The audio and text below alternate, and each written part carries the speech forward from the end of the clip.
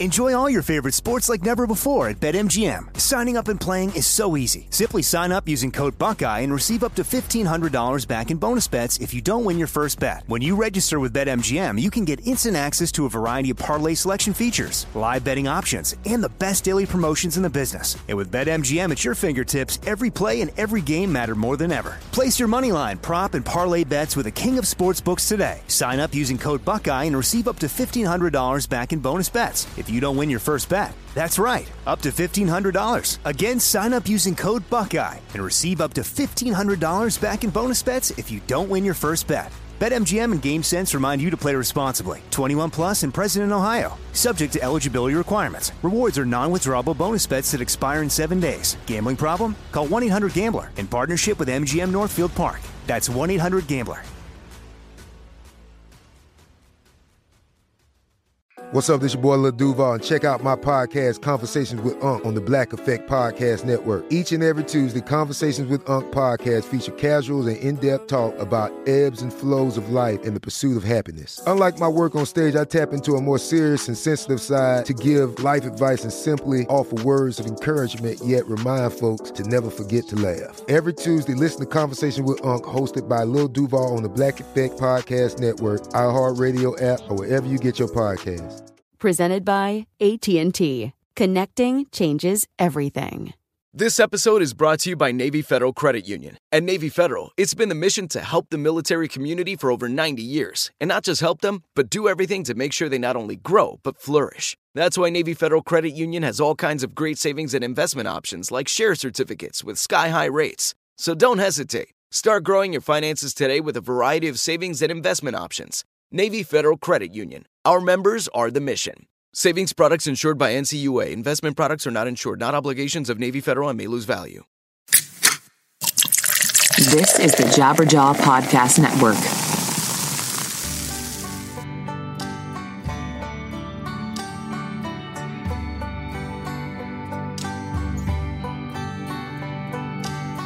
Hello, everybody. Welcome to another episode of 100 Words or Less, the podcast. I'm your host, Ray Harkins, and you are listening to this beautiful thing because I'm pointing at you care about independent music in some way, shape, or form, whether that's punk, hardcore, indie rock, whatever it is. I'm trying to cover it in a real way, not just in the cheesy soundbite like, oh, hey, where'd you get your band name? Because frankly, everybody else does that, and I'm bored by that. I'm not saying I'm better, but I'm just bored by that. And I need to hear a little bit more about people and what makes them up, who they are, all that sort of stuff. And do you know who is on the show this week? Of course, because you can read. And I act like I'm unveiling some secret thing, but no, you can read, and that's probably why you're listening to this show. It is Jake Ewald from Modern Baseball, and he also has a solo project, which is why he came on the show, called Slaughter Beach, Dog, which I just always like to say it that way, just because I think it's fun. But we spoke. It was before the election, before the new year, so forgive me if you can hear the datedness, which I doubt you can, because typically I don't speak about stuff that is poignant time-wise with the actual interview. But we talked a lot about some really fun stuff that I don't get to dive too much into. Religion is an important part of my life, and I love to talk to people about it, but we get real deep in here with Jake. So, let's get some formalities, some business out of the way, and I will address some personal goings on in my life that I know some of you are at least tepidly interested in. But so this is a important thing for me to let all of you know. Like, my wife is doing well.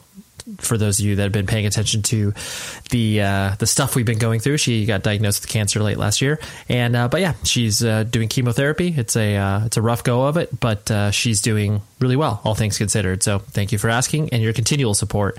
And also, I would really like to give a shout out to a listener of the show, David, who works at a really cool company. I'm not going to name drop that company because I didn't ask him if I was allowed to do this, but it was very nice because he wrote me and said, kind things about the show, and was also like, hey, I work with this really cool company. You should come by and check out our space.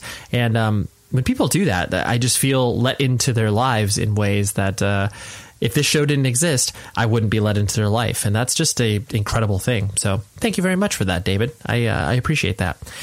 And I think that's all I really want to talk about right now. There's nothing else on my mind besides the impending president-elect coming into office, and just I chuckle there, but it's just like every day I just consume the news, just being like, all right, what's going to happen now? And it's like every day is just like this weird. I was going to say present, but a lot of it is just like, oh my gosh, like I can't believe that's happening now. Really, that's happening. And I just have to sometimes slow myself down, take a deep breath, and just be like, okay, one thing at a time. Let's like focus on the things that you can change in your own life, the opinions that you can express that are not going to alienate people, but maybe make them rethink certain things in their life. And anyways, a lot of stuff going on. But in any event, let's talk to Jake, because he was an incredibly insightful conversation. So let's go ahead and do the damn thing. All right, let it roll, Ray. Because I was acting like I was going to throw it over to some producer or some other person in the room, but there isn't. It's just me. So here we go. On to the show.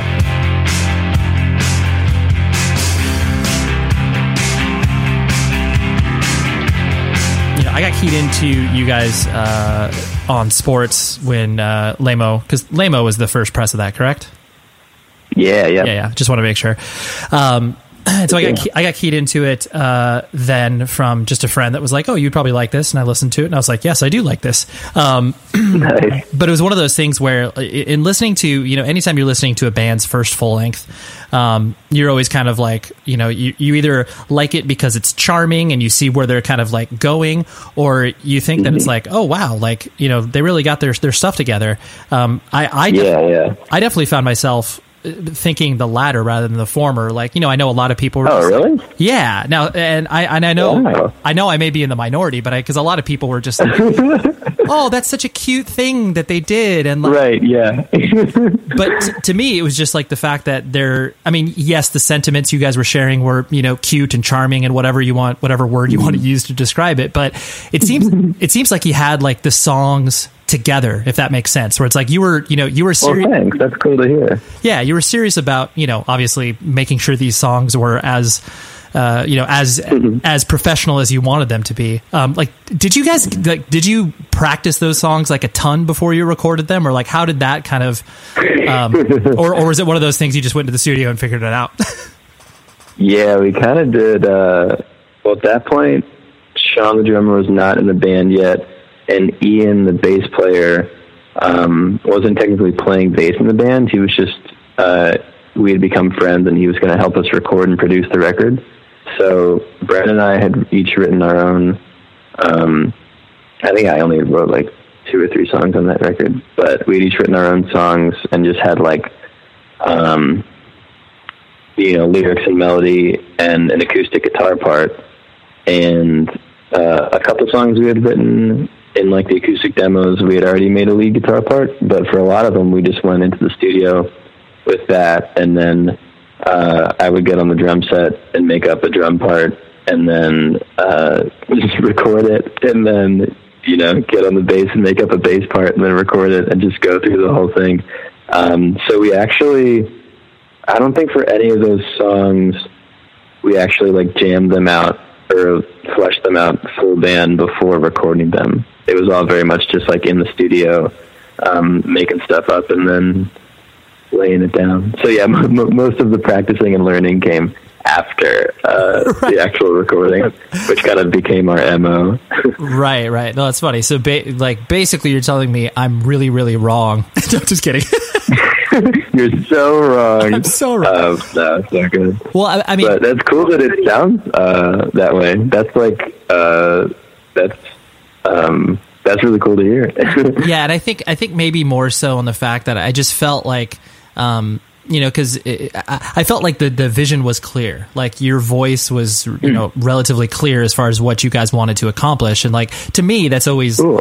That's always exciting when you obviously run across a band that's like, okay, because, usually, obviously, when you start playing music, like, you're horrible. And, like, when you put out your first music, you're terrible. And so it's always kind of nice to hear where it's like, oh, like, they got their stuff together, and it seems like they've got a good, a strong, unique voice. So that's, that's cool. I'm glad you guys were able. Thank you. Yeah, I'm glad you accidentally found that in the studio. Yeah. Yeah. And so they, kind of focusing on you as a person, were you born and raised in the Philadelphia area, or where did you come up? I actually didn't. I saw the Liberty Bell one time when I was younger, but I didn't come to Philadelphia for real until I moved into my college dorm room. Before that, I was in I was all in Maryland. I spent a lot of elementary schoolish time in the suburb of DC called Laurel, which was like a very very suburban. Yeah. And then whenever I went to high school, we moved to this country kind of cornfield type place called Brunswick, Maryland. And then near the end of high school, we moved to a town that was like the closest city to the cornfield town called Frederick. But yeah, it was all just kind of suburbs of DC within Maryland. So lots of hills, lots of trees, and all my extended family was out there. So it was cool. But I had never lived in a real city until I came to college. Wow, yeah, that's kind of I'm sure that was a shock to the system when you arrived in a city and started to get used to the idea of city life. Yeah. It was cool. Well, I mean, I was just immediately I didn't expect it to be this way because I'm pretty introverted and I just I don't really like hanging out with people that much and I like staying home. But to live in a place where I could just wake up and then get on the train and go to the guitar store by myself, or wake up and walk to the coffee shop and read a book by myself, and go do whatever I have to do and ride my bike. And then just come home at the end of the day. I was like, wow, this is amazing. This is my favorite thing ever. I wish I could have done this, 5 years ago. Right. Yeah. No, I really like that, that concept of when you first start to feel not only freedom, obviously living away from your parents, but just then the notion of dude, I can do this thing. It's easily accessible and I get a lot of enjoyment out of it. It's awesome. Yeah. Were you, what was your family structure like? Brothers and sisters, mom and dad in the picture? What was the makeup of your house? Very highly nuclear. I had both parents still together. Nice. One twin sister, not identical, just regular style. Sure. I like that. Regular style. It makes it sound like she's a burrito. You're ordering a burrito at Taco Bell or something. My fucking collegiate vernacular. And it was very, dinner at 6:00 every night. That kind of deal. Church on Sunday. We would see both, for the longest time, I also had both sets of grandparents. And they both lived within 2 or 3 hours of wherever we lived. So it was mom, dad, sister, dinner at 6 every night, visit the grandparents once a month, visit the other grandparents the other month. Very super family oriented. That's awesome. Which was cool. Yeah, when I was younger, I was like, oh, this is so annoying. I hate driving all these places. I just want to, go home and play Tony Hawk or whatever. Mm-hmm. But now that I'm older and I still have those relationships with my grandparents and with my aunts and uncles and cousins, I'm like, wow.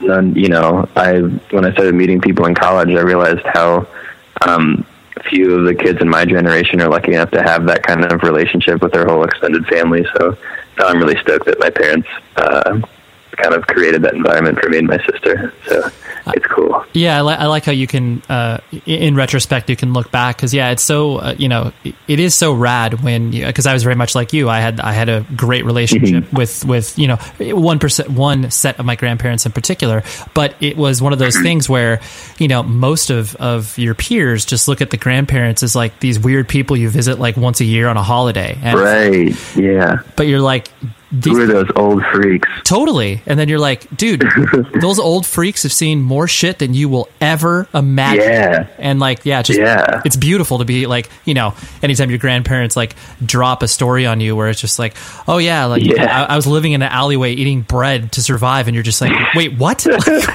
Holy crap. And you're still alive. Totally. You're I don't think I would have made it. No, yeah. That's awesome. No, that's rad. And so what'd your parents do for a living? So my dad, let's see, when my mom was pregnant, I think he might have been done by then. He started out as a PE teacher, and then he became like a vice principal, and then a principal, and he's now a superintendent. But my mom has always been a United Methodist minister. Oh, nice. So I presume, it's cool. I presume that's obviously the church that you were going to. Was she like your local minister, or would you go to a different church? Yeah, it was every Sunday. Well, she would wake up like 3 hours before the rest of us, but yep, go to church, meet mom there. She says all the stuff, and then we all hang out. It was funny, especially funny when me and my sister were first born, because the church she was at in Laurel, there was so a lot of times, or some of the time, a church will have a house that they own called a parsonage, where the pastor will live. Oh, right. And usually it's just like a house, within a few miles of the church. But at the church where she was and me and my sister were born, it was literally in the parking lot of the church. So we would like wake up and like toddle across the parking lot to church, see mom preach, go back home, eat lunch. And it was very contained. So it was kind of cool. Yeah. But yeah. I find it interesting that anybody that obviously, has either their mother or father that are heavily involved in a church from just like a leadership standpoint, just because like not only do you get to see, because, most people experience church or other religious affilities, once a week maybe. And like, but obviously you're seeing this from like a, an on the ground perspective, as this is mom's work. Yeah. And you get to see so much more of what happens, like, all the things that she does in regards to like, meeting with people that are, going through struggles and like, because normally people. Oh, yeah, totally. And so like, I'm sure you had a pretty interesting perspective on that. Yeah, it was cool and that was, another thing that while I was younger, I didn't really realize. It was just like, oh my gosh, mom has another meeting. She's not going to come home and hang out with me or whatever. But now that we talk about this stuff when I'm older, and just hearing her explain how she does, like, even stuff like whenever she agrees to marry someone, first they do like 2 or 3 sessions of marriage counseling to be like, hey, you want to get married, let's make sure this is a good idea. Or even people who are already married who want to do marriage counseling. And then she also, for members of the church who get old and end up in the hospital, it's like in her routine to go visit them in the hospital and just like talk to them and say hi. Or people who are old enough that they're confined to their own homes, it's like in her, to-do list to go visit all of them and hang out with them. And even, just like meeting with people so that the church functions properly, like as on a business level, because you have to keep the lights on. So just like there's so much stuff that goes into it that a lot of times you don't even think about. But it's really cool to know the whole, come in the back door and be like, oh, this is kind of crazy. You rock. You're the boss. No, totally. So that's cool. I like that because, usually within the context of the music scene that you and I exist in, it's like obviously a lot of people look at religion and are just like, oh, it's, horrible. I'm, atheist. And, fuck that. Exactly. And so it's like, I don't care what a person, believes from that perspective. But when you see the sort of, if you just look at it like at a very base level of exactly what you're talking about, of this person is selflessly acting, they're sacrificing their own time, their own, sometimes sanity because they're working so hard. And it's just like, how can you look at that and be like, oh, like that, I don't know about You're that. Terrible. I'm not so sure. No, totally. Yeah, totally. It's like, it's such a, just on the base level of like, this, yes, there are a lot of flaws within the context of something that is man-made, which is religion. But at the same time, there are also so many positive things that people like, the sense of community and everything you're talking about. That just, I'm just always heartened when I hear a person's experience like what you had, because that's obviously it's unique. So that's cool. So then as you started to kind of, grow up and obviously form an identity, what person did you find yourself being like as you were, going to high school? And, I know you mentioned casually Tony Hawk. I obviously also played Tony Hawk as well. I think every male between the ages of like 20 and, 37 played Tony Hawk at some point. Oh, yeah. But, were you like a, indoor video game kid, or did you find yourself expressing yourself in different ways? It's funny that that was like the first thing I said, because I was like not very into video games at all. That was the only one that I would play consistently. But usually it would be like, I would play it for half an hour and then I would be like, man, I really want to go skateboard. And then I would go skateboard and get discouraged because I couldn't, do a kickflip or whatever. And then I would give up and go play guitar. But, it was kind of confusing because a lot of, in the high school where I was going, a lot of, I had friends, which was cool, but a lot of guys really liked playing video games. I didn't like video games that much. And a lot of guys played sports. They didn't like sports that much. And then also a lot of guys really liked music, but they all liked kind of Led Zeppelin and AC/DC and like that kind of thing. Mm-hmm. And a lot of times your dad is the person who shows you that. But when I was growing up, my dad listened to like U2 and that kind of stuff. So when I heard Led Zeppelin and AC/DC, I was like, oh, why does this, this is old and doesn't sound that good. Like, why do you guys like this? Right. So looking back, that makes me feel dumb. But in the time, I was like, wow, I just cannot jive with like very much of anything here. Right. And I don't mean to sound bratty, because I did have like a lot of great friends in high school. And in the times when we were just like, we would talk about The Simpsons or like, just talk about girls that we had crushes on or whatever. But there wasn't that much that we, like really, like interest-wise, there wasn't that much stuff that we all connected on. But because I was listening to more like current, I really like Say Anything and Motion City Soundtrack and those kind of bands. Mm-hmm. And it wasn't until like junior, senior high school that I met people who actually like that kind of stuff. And that was mainly Brendan, who was into that, and Brendan from Out of Baseball. And then also like two other guys that I ended up starting another band with. But yeah, it was weird because I had things that I very strongly liked and things that made me happy. I was so confused all the time because I would like shove these bands down my friends' throats, be like, listen to this song. Oh, you don't like it? Okay, try this song and try this song. And they'd be like, no, dude, this sucks. We don't like any of this. So it was really confusing to like it so much, but not find anybody else who likes it. So it was weird. No, I really like that experience, because you do feel like, because, obviously when you're that age, you don't understand the context of where the music is created. It's like, Motion City, yeah. It's like Motion City Soundtrack and U2 could be the same thing, because you don't understand. I mean, you understand one is like more popular than the other, but you don't know the difference. And so when you're trying to like, like I still remember that experience myself, where it's just like, I mean, granted, like, I was definitely more, whatever, I'm a straight edge vegan hardcore kid. So it's like, I was, getting into like Earth Crisis and Strife, and like, for people that like NoFX and Lagwagon, I would like I'd try to push like Strife on them. I was like, it's fast. Like, you guys will probably like it. They're just like, why is this dude screaming? And it's like, oh yeah, that's right. Exactly. Totally. And like, you're listening to Justin sing on Motion City Soundtrack, and you're like, dude, this is super catchy. And then people are like, dude, he's kind of yelling. And you're like, well, no, like, I don't. Yeah. He's singing. Come on. Totally. Dude, this is super poppy. What are you talking about? This show is sponsored by BetterHelp. We all carry around different things that stress us out, right? Like maybe it's something really, really small, like, man, that parking space, it's always taken. And I wish that I would be able to like get it instead of, this person that maybe, isn't the most courteous and considerate. I know that's something very random, but it's true. We all experience different things throughout the day that trigger us in so many different ways. And there are many times where I have been like, I wish that I had a spot or a repository for me to, get this stuff off of my chest. Because if you bottle it up, that is no bueno. And then all of a sudden you explode on a coworker or a friend or a family member being like, the parking spot. And people are like, what are you talking about?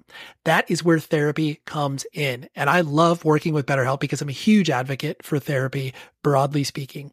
So if you're thinking of starting therapy, please give BetterHelp a try. It is so easy because it's entirely online. It's designed to be convenient, flexible, and suited to your schedule. All you do is fill out a brief questionnaire, and then you get matched with a licensed therapist. And if you are not vibing with the therapist for any reason, you can switch it out at no additional charge. Get things off of your chest with BetterHelp. So visit betterhelp.com/Ray today to get 10% off of your first month. That's betterhelp.com/Ray. Enjoy all your favorite sports like never before at BetMGM. Signing up and playing is so easy. Simply sign up using code Buckeye and receive up to $1,500 back in bonus bets if you don't win your first bet. When you register with BetMGM, you can get instant access to a variety of parlay selection features, live betting options, and the best daily promotions in the business. And with BetMGM at your fingertips, every play and every game matter more than ever. Place your moneyline, prop, and parlay bets with the king of sportsbooks today. Sign up using code Buckeye and receive up to $1,500 back in bonus bets if you don't win your first bet. That's right, up to $1,500. Again, sign up using code Buckeye and receive up to $1,500 back in bonus bets if you don't win your first bet. BetMGM and GameSense remind you to play responsibly. 21 plus and present in Ohio. Subject to eligibility requirements. Rewards are non-withdrawable bonus bets that expire in 7 days. Gambling problem? Call 1-800-GAMBLER in partnership with MGM Northfield Park. That's 1-800-GAMBLER. You deserve a moment to yourself every single day. And a delicious bite of a Keebler Sandies can give you that comforting pause. If tonight's movie night is just what you need, make it special with the melt-in-your-mouth magic of a Keebler Sandies. This magic is baked into simple shortbread cookies by Ernie and the Keebler Elves. So as life continues to fly by, make the most of your me moment. Take a pause and enjoy a Keebler Sandies. Let's put a pin in this conversation right now with Jake, because I have to tell you about an incredible service, and that incredible service is called HelloFresh. So what is HelloFresh? It sounds like maybe an air freshener. No. It is a meal kit delivery service that makes cooking fun, easy, and convenient. And what I want you to do, before I tell you about the amazingness that is this, I want you to go to HelloFresh.com and enter WORDS, WORDS, when you subscribe, and I will get you $35 off your first shipment. So check it out.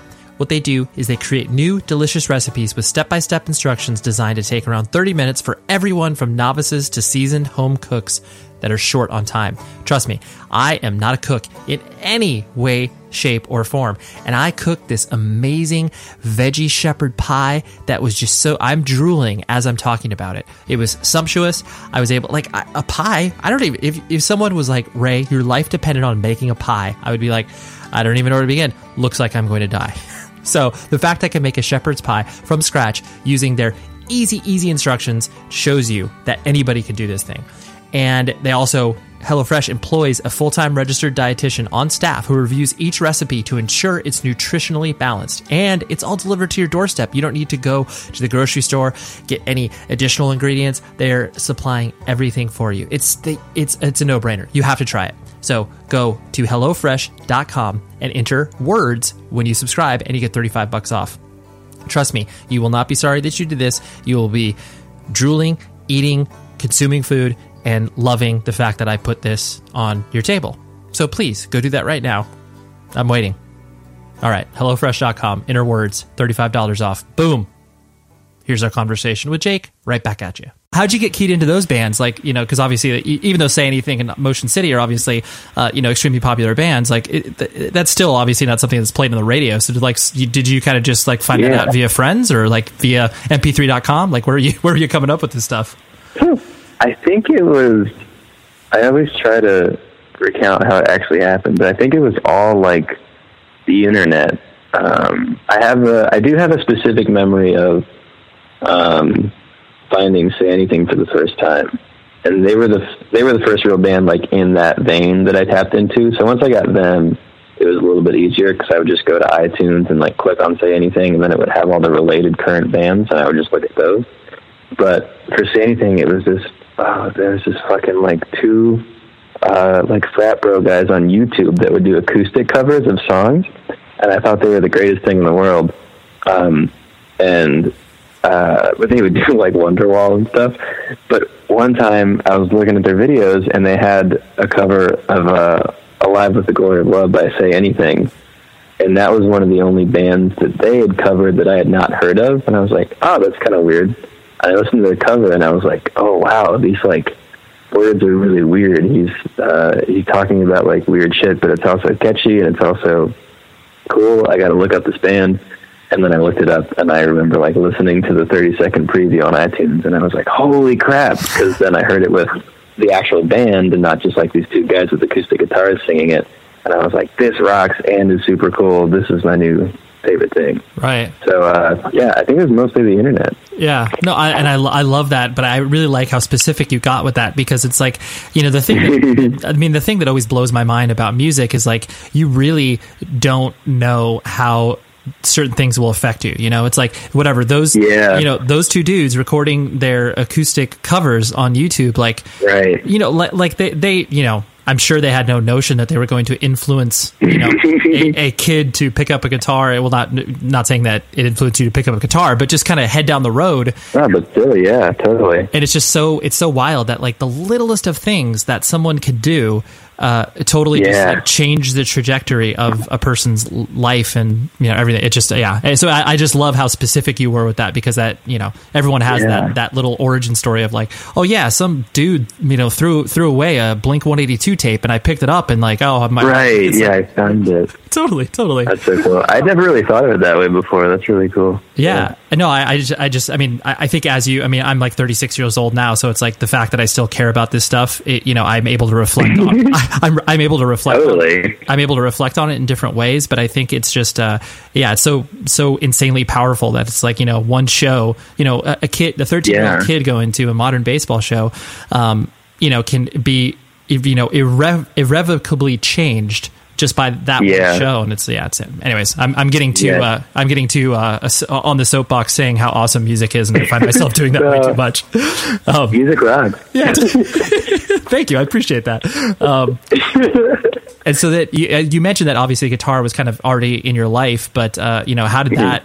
I mean, was that something that your dad kind of encouraged, or did you just kind of pick up because you wanted to rock, so to speak?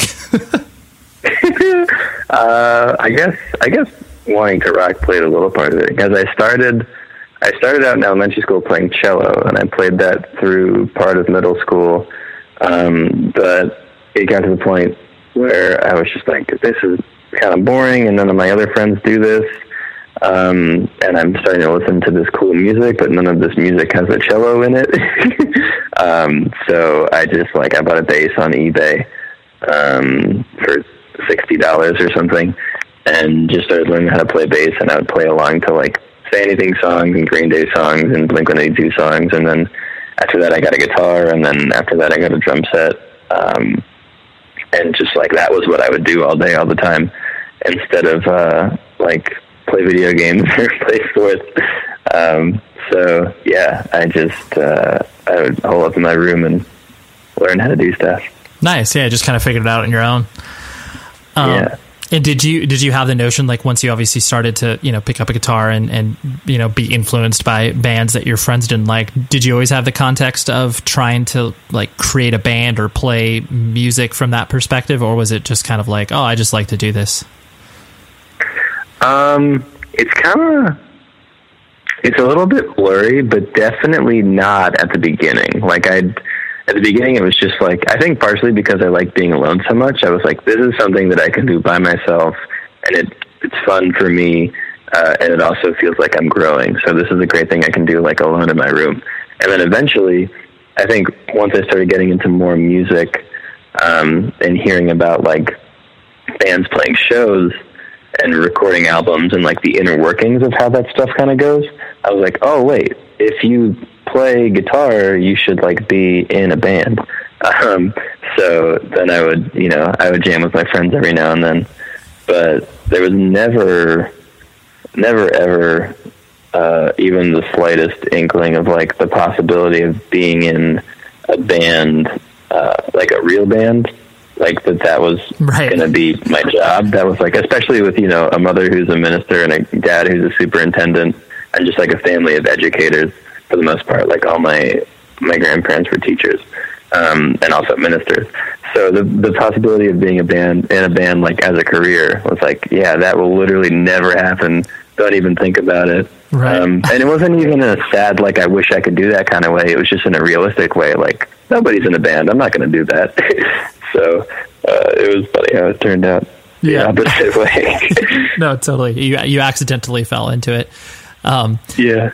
And so did you, because I'm sure you hit a point within the context of obviously your family in regards to, just obviously like where religion sat in your own head, where you had to like either confront, like, is this something I actually believe or is this habitual? The only reason I bring it up is just because, obviously since you're so close to the church, was it one of those things you kind of had to wrestle with it for a couple years before you ended up, either like kind of where you sit now, I'm just curious about like, cause I do feel the only reason I bring this up too is because like, I basically had Christian education all throughout, like, went to like a Lutheran high school. And like, I noticed all of these people who it's like they either habitually did it just because it's like, oh yeah, well I go to church on Sundays and like that's what I do, but like they didn't ever like think about it for themselves, you know what I'm saying? So I'm interested because you were so on the front lines, like if you ever had any struggles with that, or if it was always just like, no, I actually do believe this and like I think this is an important part of my life or whatever.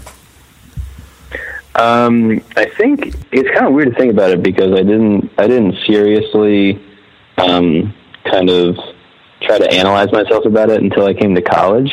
But before that, for a while when I was younger, it was obviously very much just like, church is a thing we do every Sunday. I don't really think about it. I'm a little kid. Like, I just go here and then I go home, and it's what everybody does. And then as I got to be like 13, 14, I would do more of the youth group type of stuff where we would go to events and we did a couple mission trips and we would like go, I don't know, we went to see like Switchfoot one time and just a bunch of things like that, like extracurricular type church stuff.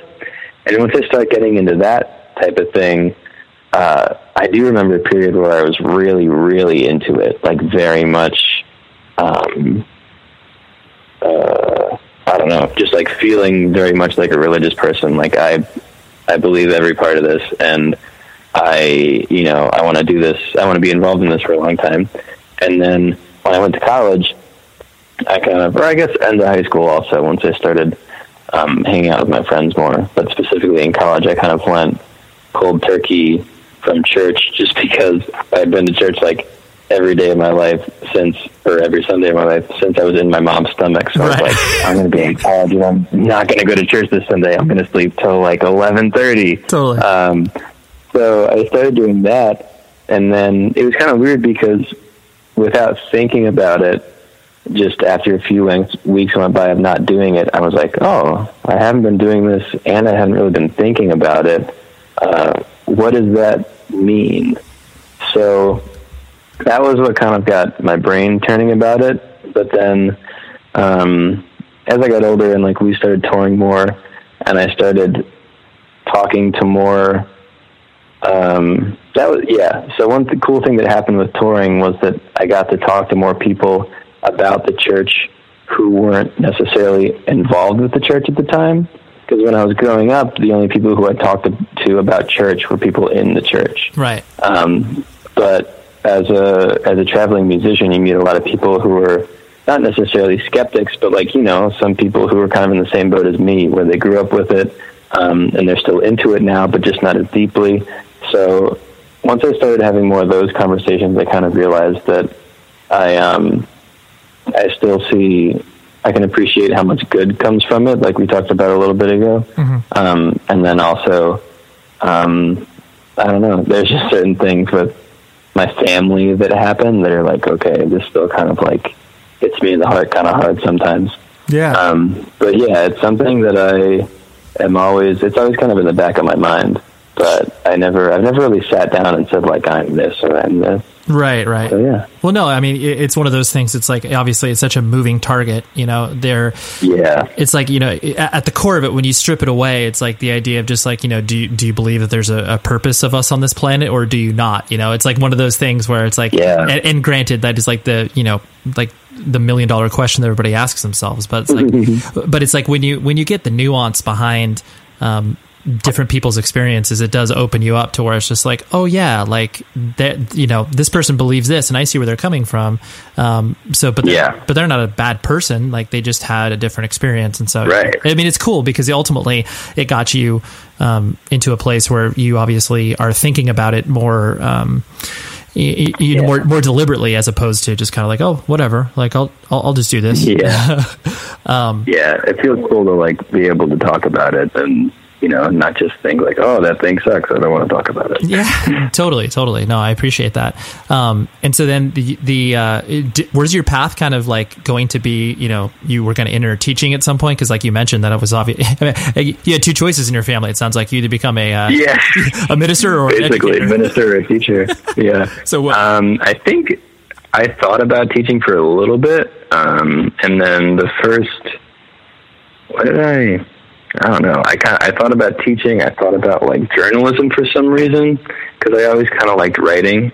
But it really wasn't until, well, what I ended up doing was I went to Drexel in Philadelphia and studied music recording. And that was something that I was kind of doing at the end of high school, like just recording stuff in my basement that sounded really bad. And but I had no idea that colleges had programs for that. So it was literally like, I was thinking about journalism, I was thinking about teaching, and I was looking through lists of majors at certain colleges, and one of them had like, you know, and they all had music majors, but that was all like kind of classical type stuff. And I was just like somebody who taught myself how to play guitar, and I was like, there's no way I'm going to get into some music program with my, like, you know, riffs. But I was just looking through lists of majors at schools that I liked, and I saw, you know, like, let's see, a lot of people called it music technology.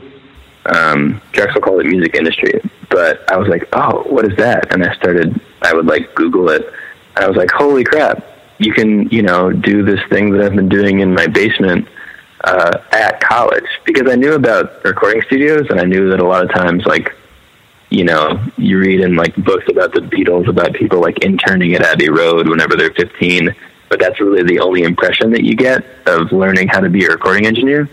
And I had no idea there were actual programs at regular colleges about music recording. So that kind of like flipped a big, heavy switch in my brain that was like, oh, I'm definitely going to do this. No question. This is the thing.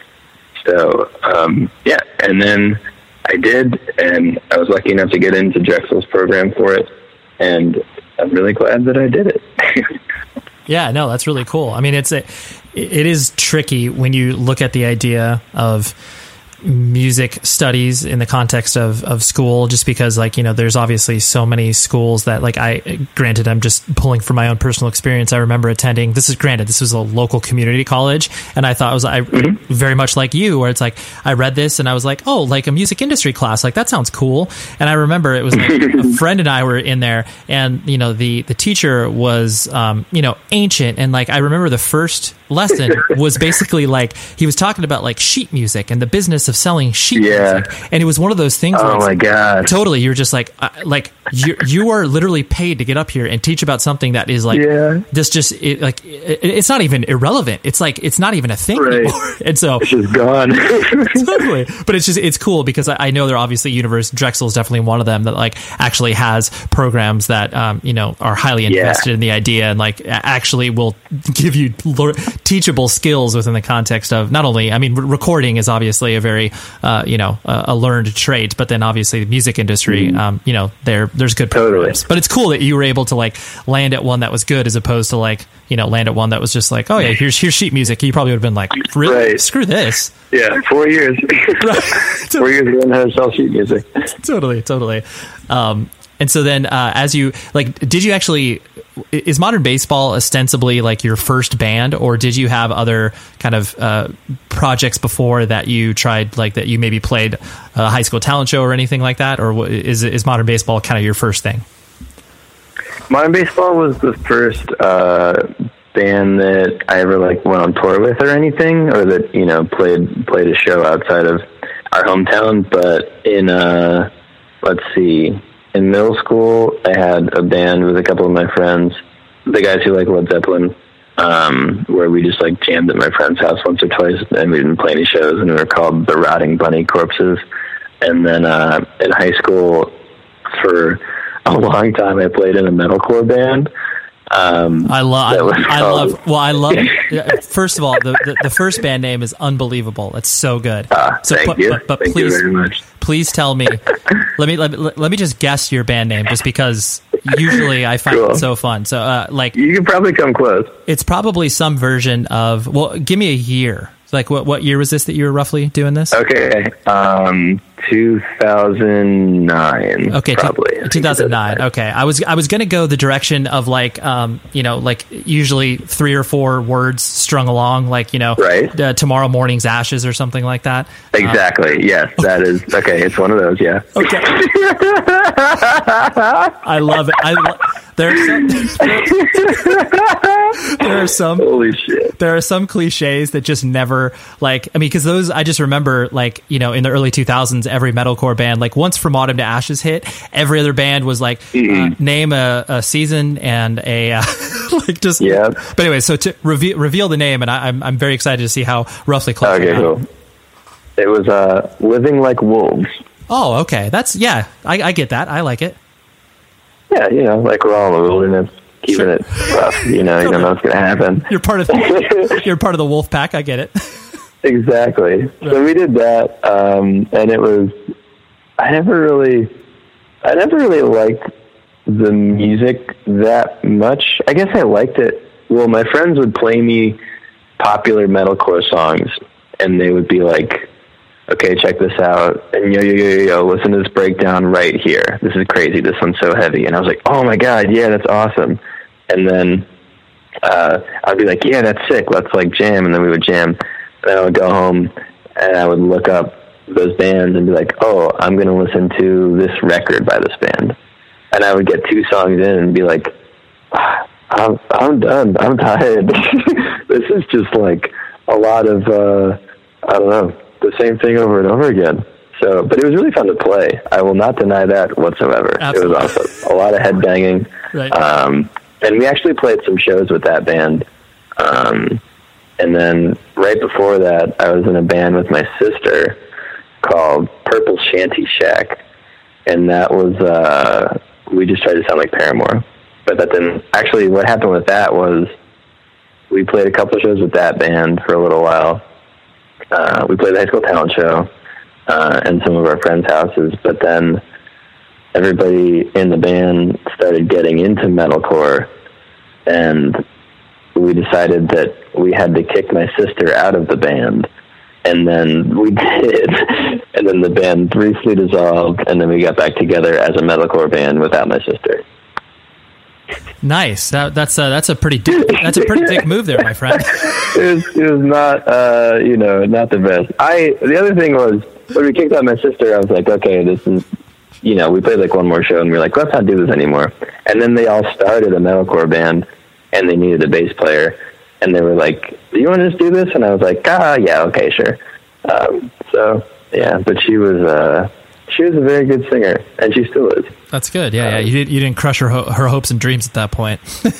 Yeah, no, she made it out. That's good. Very good. Enjoy all your favorite sports like never before at BetMGM. Signing up and playing is so easy. Simply sign up using code Buckeye and receive up to $1,500 back in bonus bets if you don't win your first bet. When you register with BetMGM, you can get instant access to a variety of parlay selection features, live betting options, and the best daily promotions in the business. And with BetMGM at your fingertips, every play and every game matter more than ever. Place your moneyline, prop, and parlay bets with the king of sportsbooks today. Sign up using code Buckeye and receive up to $1,500 back in bonus bets if you don't win your first bet. That's right, up to $1,500. Again, sign up using code Buckeye and receive up to $1,500 back in bonus bets if you don't win your first bet. BetMGM and GameSense remind you to play responsibly. 21 plus and present in Ohio. Subject to eligibility requirements. Rewards are non-withdrawable bonus bets that expire in 7 days. Gambling problem? Call 1-800-GAMBLER in partnership with MGM Northfield Park. That's 1-800-GAMBLER. You deserve a moment to yourself every single day. And a delicious bite of a Keebler Sandies can give you that comforting pause.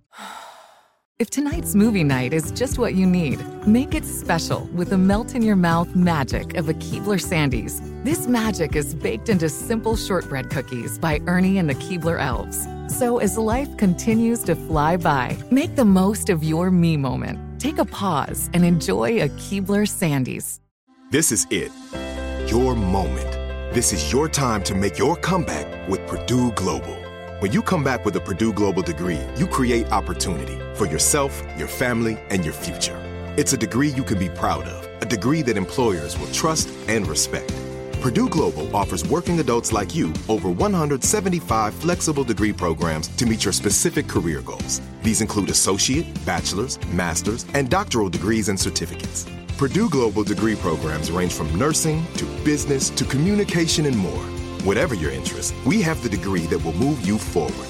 You have the knowledge, you have the experience. Now it's time to get credit for the work you've done and earn the recognition you deserve with Purdue Global, Purdue's online university for working adults. You know you're worth it. We do too. So don't wait another second to get the degree that will take your career to the next level. Start your comeback today at purdueglobal.edu. Excited to tell you that support for this podcast comes from Toyota and their new 2017 Highlander. So if you're like me, when the weekend comes, you just don't want to sit around the house. You want to get out with the family, explore new places, try new things, maybe check out a science museum, hit a festival, or just head out into nature. Well, the new Toyota Highlander is the perfect vehicle for discovery. It starts on the outside with its sleek design and aggressive new front grille that say you've got an attitude for adventure. It's also improved powertrain. It makes it more fun to drive and more fuel efficient than ever. It has Toyota's Safety Sense technology standard, including pre-collision system and lane departure alert. It even has 5 USB charging ports because, the last thing you want to do is for someone's device to run out of power. And my favorite feature is Driver Easy Speak, which lets you broadcast what you say to the rear seats so your passengers can hear you. It doesn't mean they'll listen, but at least they can hear you. So please, navigate to your nearest Toyota dealer or Toyota.com and see why there's always more to discover in the new 2017 Highlander. Here's some legal stuff that you need to listen to as well. Drivers are responsible for their own safe driving. Always pay attention to your surroundings and drive safely. Depending on the condition of the roads, weather, and vehicle, the systems may not work as intended. See the owner's manual for additional limitations and details. The TSS pre-collision system is not a substitute for safe and attentive driving practices. Lane departure alert is not a substitute for safe and attentive driving practices. Phew! Moral of the story, Toyota Highlander, the real deal. Great car. Check it out. I did want to hit on something that I know you've mentioned once or twice before, where it's like you mentioned obviously you enjoy your solitude, your alone time, it seems like obviously you're very introspective because you're using big words, and I trust people that use big words. But like, is it obviously being an introvert, but then obviously having to thrust yourself on stage and be in front of a lot of people, was that a struggle for you as you started to, basically as the band started to obviously get a following and you weren't just playing, your local basement shows in Philly and stuff like that? Was it a weird notion for you to kind of be like, oh wow, people are coming up and talking to me, and like, how do I handle this? It's always like the way that I feel about it has always confused me, because whenever, as far as like performing goes, I don't really get nervous at shows ever, kind of, especially when there's a stage, because it kind of feels like you're in your own world up there, or at least to me, it kind of feels like you can like shut out everything and just do this thing that you really like to do, which is cool. And I'm very lucky that also when I was growing up, I was really shy. So I'm really lucky that whenever we started playing bigger shows with minor baseball, it never clicked in my brain that that's the opposite of like how I was before. So I was always okay with that. And then as far as talking to fans and stuff goes, I'm like a generally friendly person. So especially after college, when I learned how to not after college, but in college, when I learned how to have like normal small talk conversations with people. Mm-hmm. Ever since then, I've been able to just talk to fans and like have a nice conversation and then go on and do whatever I like to do. But the more, now that we're playing bigger shows and playing shows more frequently, like doing I think we usually play like probably 150 to 200 shows a year or something like that. Just I'm still really good at talking to people about the music or about anything, but I just get so the introvert side of me creeps in a lot faster than it used to, and I just get drained a lot easier, and I just need to like go in a room by myself. And it's so funny that it happens now because my mom saw that in me when I was like really young, like when we would go to family gatherings and stuff, and then we would leave, and she would know that us going home was like my recharge time. And whenever we were around people too long, I would like get quiet and get grumpy or something. And I don't do that anymore, but like it's still like in me. So it's so funny that I kind of learned that about myself from her when I was younger, that like your recharge time is when you're alone and you're kind of burning the fuel whenever you're talking to people, which sounds so weird and mechanical, but it's also like at this point in my life, it's so painfully accurate. And it's also really, it's not even with, like I love having one-on-one conversations, especially like we're having right now. Like this is awesome. I'm not thinking like, oh my gosh, when am I going to get off the phone so I can go like stare at the wall for an hour? Right. I'm not thinking that at all, but it's like when you're at a show, and you have like 10 people lined up in front of you who all want to have a meaningful conversation with you. That's like so cool and so awesome, especially the fact that it's about something that you created, and it's like the greatest feeling. But just to like, for me, that's like more draining than driving 12 hours through the night or something. It's like, I don't know why, it's just the way my brain goes, but yeah, well, I mean, really weird. No, I completely see where you're coming from, and I don't even care if you are like extremely extroverted. Like the notion of that still is draining. Like I played in bands for many years and toured myself, and I was the lead screamer in my hardcore bands. And so like, people immediately go up to the singer to talk and discuss lyrics and everything else. And it's like, I'm a very outgoing person, but there came moments where it was like, because I would do the whole, I play and I immediately run back to like sell the merch just because like I enjoyed the experience of meeting people. Yeah. But like I needed like 5 minutes just to be like, all right, I gotta like gather myself and be, not just like put on a good face, but just like I can't be this like raw bundle of emotions where it's like someone gives me a compliment, and I'm just like, oh God, thank you so much. It's like, holy, it's like pull yourself totally. So I empathize, I empathize with that idea, and especially too, this was actually something I was going to ask as well in regards to, because obviously your trajectory as a band has been extremely interesting to watch, just because it's like you guys, your growth has been sustained, but you definitely have taken jumps where it's been like, now we're playing to, 1,000 to 1,500 cap rooms. And like, that may happen 3 years into a band's career as opposed to like maybe a year and a half. And so you guys have had to do a lot of like, navigating how you can still maintain the sort of feel of the shows that you obviously love playing. And so like, is that just like a conversation that you guys kind of internally always have with one another, where it's just like, all right, even though we're taking this next jump, like what can we do to make this all kind of feel, I guess, at home and appropriate, as opposed to like, we're this untouchable band on stage?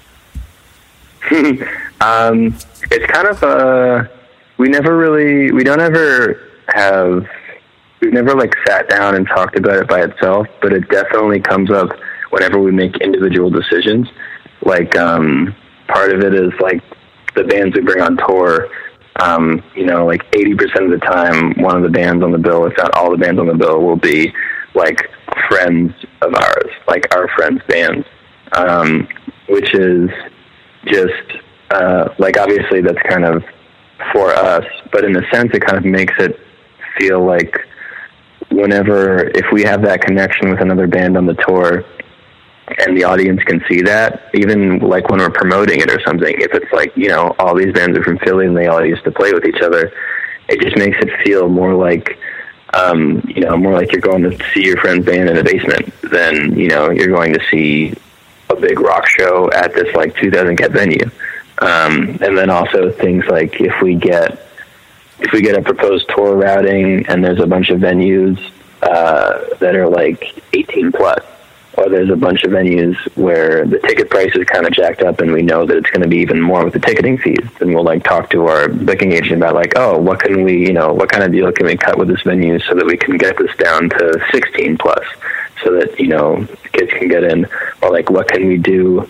Is there another venue in town where we can get a cheaper ticket? So that it's more like everybody can come and hang out, as opposed to a certain chunk of people who are able to afford this going to this like extravagant rock show. So it's kind of like a case-by-case basis where we'll try to make small decisions to keep it more chill. Yeah. Per se. No, I honestly, I love that word chill, because it's like you do, like when you're caught up in the mechanisms and machinery of a band that obviously provides a sustenance for not only yourselves, but then obviously the people around you, from booking agents and managers and all that sort of stuff. There is a notion to obviously like, yo, we need to take this fucking seriously. Like, this is some real deal shit. But then, you do have to do the things that make you feel comfortable, because otherwise then you're just going to be, then it just turns into this like mindless exercise that you're just doing it because you're like, well, I guess the band's still going well, so I guess we'll still do it, like there's no there's no thought put into it. It's just kind of like, oh, well, it's a machine now. We got to keep it rolling, because I don't know. I don't know. Like if we didn't think about those things, we could literally just show up the first day of the tour, play every day, drink beer every night, and then just whenever we're done, we just turn our brains off. But it's just like, sometimes it's scary to think about how easy it would be if we didn't think about any of that stuff. But it makes it so much more, even though it's more work in the long run, it makes it have that, that like comfortable community feeling. Yeah, no, absolutely. I like that, because it not only it keeps you rooted in the decisions that you make as a band, and like you're not just handing off all of those things to a third party to make those decisions. Like you obviously are you're engaged and you want to be involved. Yeah, totally. Kind of on that same tip, where it's like what you guys have done in regards to actually having, I wouldn't even so much call it a political stance, but just the idea that like, to obviously care for one another and like obviously create some spaces for people, and like all of these things that, are inherently tied into the idea of independent music and punk and hardcore, but at the same time, bands don't like, I guess, actively promote it, because maybe it's just like, all right, well, everybody should know this already, but you guys obviously make a concerted effort to put it out there. It's cool, because obviously a lot of people rally around that, and then in turn feel less alone when you guys are obviously putting yourselves out there. How does it feel for, I guess, you to, have an agenda as a band? I mean, obviously you're doing that on purpose. It's not just accidental you're doing it, but I presume that that's also, kind of a core conversation you guys are having internally to be like, yes, we need to do these things because of, reasons A, B, and C.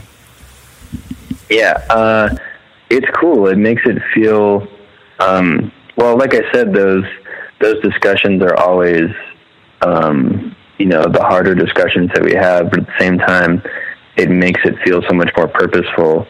And we're also really lucky that, I don't know if it's just us in particular, or if everybody gets to experience this whenever they run shows that way, but like when we talk to our fans in person or on the internet about, the steps that we take to try to make the shows safer, or to try to make the shows more affordable and all that stuff, they're so appreciative, and they're just like, thank you so much for doing this and having your shows this way, and like, taking the extra time to put the thought into it, because, it makes me feel welcome, or it makes me feel safe, or it makes me feel like, I'm inspired to start a band or anything like that. So that's a really big part of it, is that we are lucky enough to hear back from all the people who were involved in it. And then, I mean, that's the main thing, really, because there's not that many, I don't know. It's really cool. Yeah. Everyone is very appreciative that we do it the way we do it. And, I don't know, we're very lucky. And I guess that's also kind of a precedent that we set with our fans by making our music so vulnerable. It's like, hey, we're sharing with you, you're sharing with us. So then in turn, when it comes to like the specifics of how the show's going to run or like other things, we still have that open line of communication, which I don't know if we expected to happen, but it definitely did happen. And we're, I don't know, it feels really cool. Sure. It feels very cool. Well, yeah, I mean, it's definitely, you're showing an engagement level more than, just a band that's obviously getting up to entertain, which, that in and of itself obviously is not bad, because that is the whole purpose of music to begin with. But, totally. But that kind of differentiates bands, from the quote unquote mainstream versus bands that obviously have a more independent minded process of just like, well, no, we want to control, we want to feel connected to the people who consume our music, as opposed to this, facade of caring by, putting out a tweet about something or whatever, it's like there's, Right. Totally. And then, kind of reflecting on your experience, obviously putting out the, the Slaughter Beach, dog, obviously people reach a certain point in their musical career and they kind of are like, oh, like I've got this, these songs just kind of kicking around, and, I guess I'll put it out under, a solo project, but I can't name it after myself, because that feels weird if I just call it my name. Yeah, totally. But because the Jake Ewald experience. Right. I presume that you were like, there's no way I'm ever going to name it after my name, right? Yes, there was. Also, I don't. I know it's funny because I always think about people who do that, and they always have like a pretty cool name. But every time I think about my name, like just in context of like saying it by itself, it's kind of like a goofy, weird sounding name. It definitely doesn't like roll off the tongue at all. Sure. So I don't think it was even an option in the first place. Sure. Yeah, you're like, everyone's going to butcher my name and say Jake Ewald or whatever. Ewald. Yeah. Ewald. But obviously, like when people do put themselves out there from a solo perspective, usually it's kind of the idea of like, oh, like here's, them growing up or whatever. It's like, obviously people, people look at what John K. Samson has done with obviously the Weaker Thans, and, and obviously, playing in Propaganda, people listen to his stuff in Propaganda and they're just like, oh yeah, it sounds like a child. And then now he sounds like an adult with all the Weaker Than stuff. But, right. But your project obviously still has, sonic similarities to what you were doing in Modern Baseball, but I presume it was just one of those things where you felt like there was no place, obviously, in the Modern Baseball catalog to put these things out. So you're just like, okay, well, I'll keep it in the family, release it on Lamo, and kind of do it on my own, so to speak. Was that kind of the genesis of the idea? A little bit, yeah. I guess. Well, actually, the actual inception of it was because I was in like total Modern Baseball writer's block. So I guess it's kind of the opposite of like having these other songs. And I specifically wrote the Slaughter Beach Dog songs kind of with a different mindset, so that I could get out of that funk, because I just needed to write something. Like I hadn't written a song in 3 months or something crazy like that. And then once I wrote these songs kind of with a different headspace, it totally clicked me back on for like writing Modern Baseball songs or doing anything. But then of course, once I started, once I had those songs, I was like, oh, well, this is fun. I should like keep doing this. So, and that's whenever I talked to Eric and I was like, oh, do you, if I said that this is another band, would you want to put it out? And he was like, yeah, duh. So that was really cool. But yeah, I guess it was I was just really stuck, and then I wrote the other songs and I was like, oh, that's cool. Right. So, yeah, you're like, that helps me express myself, getting, kind of unclogging the pipes and getting that out there. Yeah, totally. And I presume, like, do you have plans to, like, I guess, do more with it in regards to, like, obviously playing shows here and there when obviously Modern Baseball isn't as active, or is it one of those things where you're content with it sitting as it is right now? I definitely want to. I don't know how. I haven't really nailed down how it's going to work technically yet, as far as like who's going to play on what records, or how we're going to when we're going to tour, or what it's going to sound like or anything. But I definitely kind of want to treat it as just have it kind of forever. And anytime I want to just do something extra, I can put it out as Fluttery Beach Dog. So, but maybe it'll morph into something else. I'm not really sure. But right now, we put out that Modern Baseball record earlier this year, and we just did the Fluttery Beach Dog record. But I've been writing since then a lot of Modern Baseball songs and a lot of Fluttery Beach Dog songs. So it kind of feels like, and it feels really like, it makes me happy, and I feel good about it. So I think I just want to do it for a little while, as long as I have time. Sure, yeah. And does it, kind of going back to the, the last thing I want to hit on was the notion of, like, we were joking about earlier, where it's like, oh, the idea of like playing in a band, making that like my living and all that sort of stuff. I presume, like, did you actually finish Drexel, or did you drop out to obviously like pursue touring and stuff like that? I did finish. Okay. But not until this year. It was earlier this year. Oh, well. It took a little bit of extra time. But well, congratulations. That's a big deal. Thank you. So, like, once the idea of you having to, obviously delay you finishing college and all this stuff started to loom in regards to paying attention to the band, were your parents generally supportive, or were they kind of like, Jake, I don't know, this seems like a terrible mistake? Like, how did they react to it? As seems like you're throwing your life away. Right.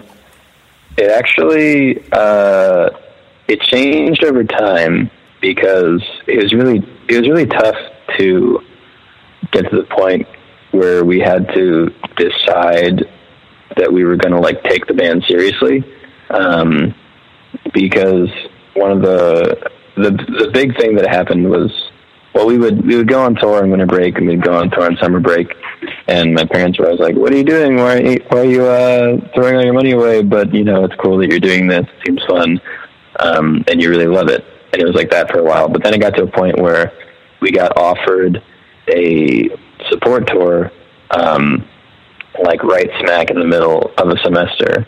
And it would have been like a pretty big tour, and we'd never done anything like that. And it was for this band, The Wonder Years, and they really wanted us to come, and we had met them personally, and they were like, I don't know, for some reason they really, really wanted us to come, and they were talking about like trying to plan something in the future so they could plan it around our school schedule, and we were like, holy shit, like, what's going on? So that was the first time that I called my mom, and I was like, hey, I want to take time, or I think maybe I want to take time off of school to do this. And that was like a, crying with mom type conversation. That was the first one of those, which is terrifying, because I was lucky enough to have my parents like pay my way through college, because they cared about it so much, and they wanted to do that for me and my sister. And so, like, even just the feeling inside myself of like turning around to my mom and being like, hey, I know you're doing this thing for me, but I think it might be a good idea for me to like throw it all away and do this other thing, was like one of the hardest conversations I've ever had to have with my parents. But as thankfully it ended up going well after that. So, but thank God it like went well, and we got offered other tours after that, and then like, got on a record label and a bunch of cool stuff.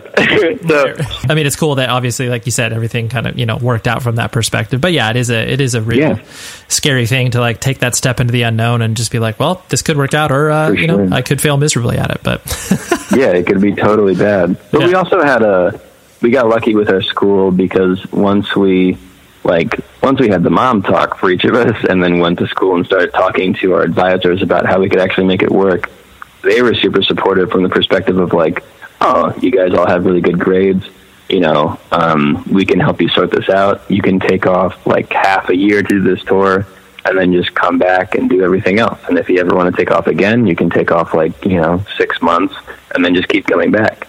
And that's what we ended up doing, and it worked out super well. And we only had to do a little bit of extra time at the end. So, and I finished college. So there we go. It worked out in the end. Well, Jake, I honestly really appreciate you hanging out, and this has been really fun for me to kind of, pull a bunch of different threads in your life. But this has been fun, and thank you so much. Oh, yeah. Thanks so much for having me, dude. Yeah, no problem. All right, there was Mr. Jake, and thank you very much, Jake, and thank you to his publicist, Emily, for hooking this interview up. I always appreciate when more than one people persons, more than one human beings, are working on, getting guests on the show. I really appreciate it because, it shows that the podcast is legit in some way, shape, or form. So thank you very much for everybody involved in making that a reality. And yes, the music, as always, is provided by Lowercase Noises. Please Google him, find his catalog, get familiar with it, and just love the music that he puts out. And let's see, the guest next week, I am going to look this up as we speak because I just can't remember anything these days because I'm old. No, that's not true, but I just can't remember. But I had a great conversation with Josh Brigham from Hopesfall, a band that was around in the late 90s, early 2000s, were a very important part of my musical youth, and still to this day have some great records that I revisit and enjoy. So Hopesfall. Josh will be on the show next week. And that's all I got to say. So please be safe, everybody, because that's what I encourage at the end of every show. And if you actually listen this far, I applaud you. But yes, be safe, everybody. You've been listening to the Jabberjaw Podcast Network, jabberjawmedia.com. Shh.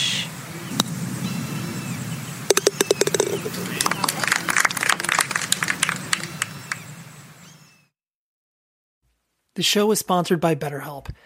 Trust me in saying that no matter who you are, mental health challenges can affect you, and how you manage them can make all of the difference. That's why everyone should have access to mental health support that meets them where they are and helps them get through.